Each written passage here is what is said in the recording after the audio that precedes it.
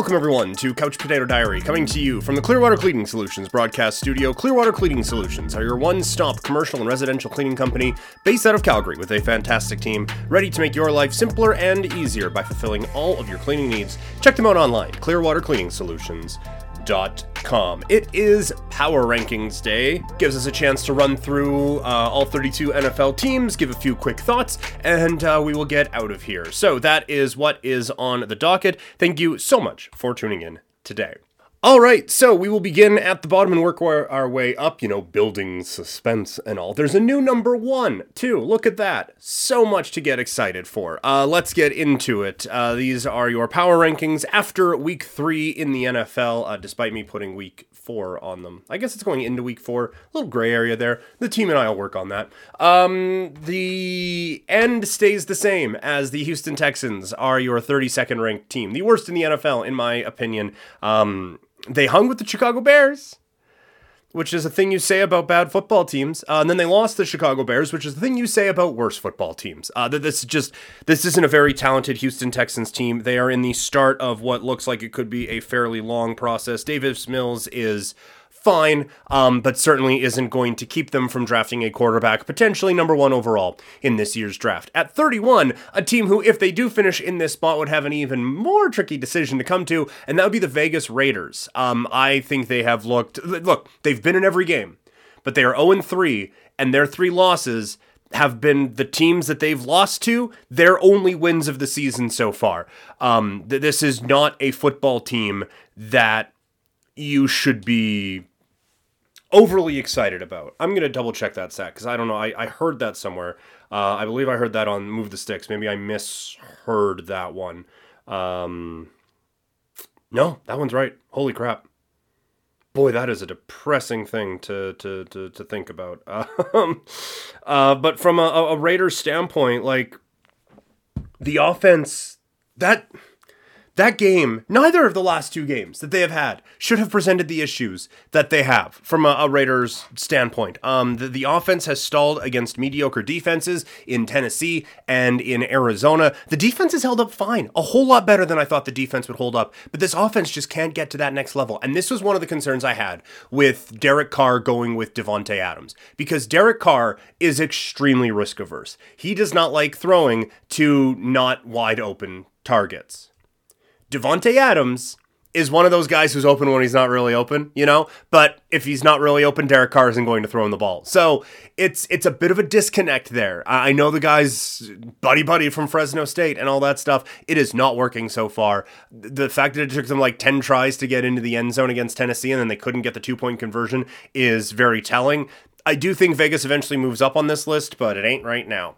At the number 30 spot, the Washington Commanders. Again, I just think this is a bad football team. There's a bunch of bad football teams in the NFL this year. The Commanders are one of them. They got a couple of scores late, but they were really down 24-0 in that game against Philadelphia. I just don't think there's a whole lot there. You look at Washington. Week 1, they get a win against Jacksonville. That's fantastic. Congratulations. Good for you. Jacksonville had a ton of chances down in the red zone, and they couldn't capitalize on them. And then since then for Washington, you have this loss to Philadelphia, and before that, they lost to the Lions. So this is a team, again, that is struggling. They had one good year based on a dominant defense and hasn't been able to get back to it since, and they continue to struggle. At 29, it is the New York Jets. By the way, we're not going to go super in-depth on every team, but we have a few more data points now.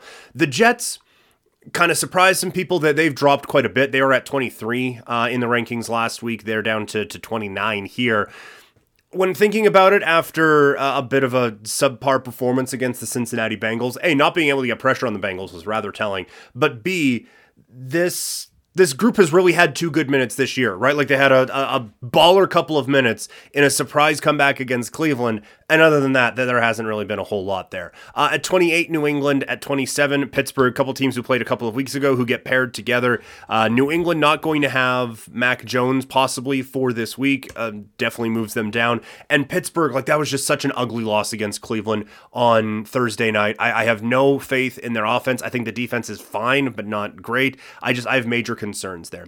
26 Chicago, 25 Seattle, 24 Arizona, 23 Detroit. They've been hanging around in a bunch of these games, and they are going to be a disaster to try to handicap all season long because they're just kind of the plucky guys hanging around. And this is kind of what we thought they were going to be. They're going to legitimately be in a few more games this year, and then it's going to fall off for them. At 22, it is the Tennessee Titans. They got a win against a bad football team, so that bumps them up in the rankings from 30 up to 22, but that's it. Carolina goes up from 31 to 21 with a win in the I Can't Quit You. I don't think, even with a win this week, I don't think I'd be able to bump them up much past this spot. At 20, it's Indianapolis. I have real concerns. Indianapolis did not look good in that game against Kansas City, and they just somehow won it. I have concerns about Indy. 19 is Dallas, 18 is Cleveland, 17 is Atlanta. Man, there is a part of me that wants to just a little bit of sprinkle, little bit of sprinkle on the Atlanta Falcons to win the NFC South. I've not been impressed with Tampa Bay. I have major concerns about New Orleans, which we're going to get to right away. Well, let's pair them together. New Orleans is at 16. They dropped from in the top 10 to outside the top 15. I think with Jameis Winston's back kind of being what it is, there's just no, I don't want to say identity because that sounds really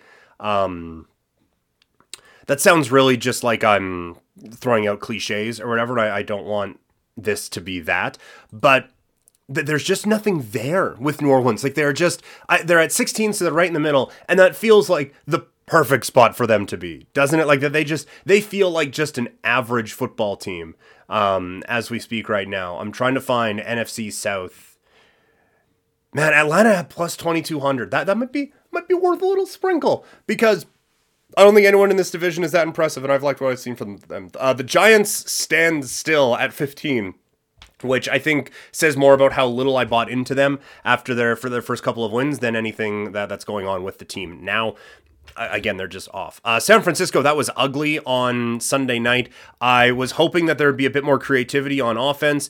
We'll see the status of Trent Williams going forward, but Minnesota drops a spot even after a win. They are down to 12. They and Denver actually switched spots. Minnesota was 12. Denver was 13 last week. Now Denver moves up a spot. Minnesota moves down. Both teams coming off of wins. They're kind of there. Denver has a lot to figure out. Cincinnati bumps up from 18 to 11 this week.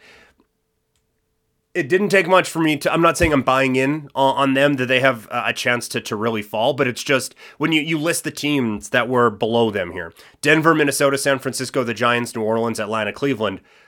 You putting any of them over Cincinnati? Didn't think so. We can move on. The Chargers come in at 10. They drop from 8 to 10 on the rankings. They have a couple of players who are injured now. And what was a very promising season, it felt like coming in, I think the coach has some real issues. Same thing in Cincinnati.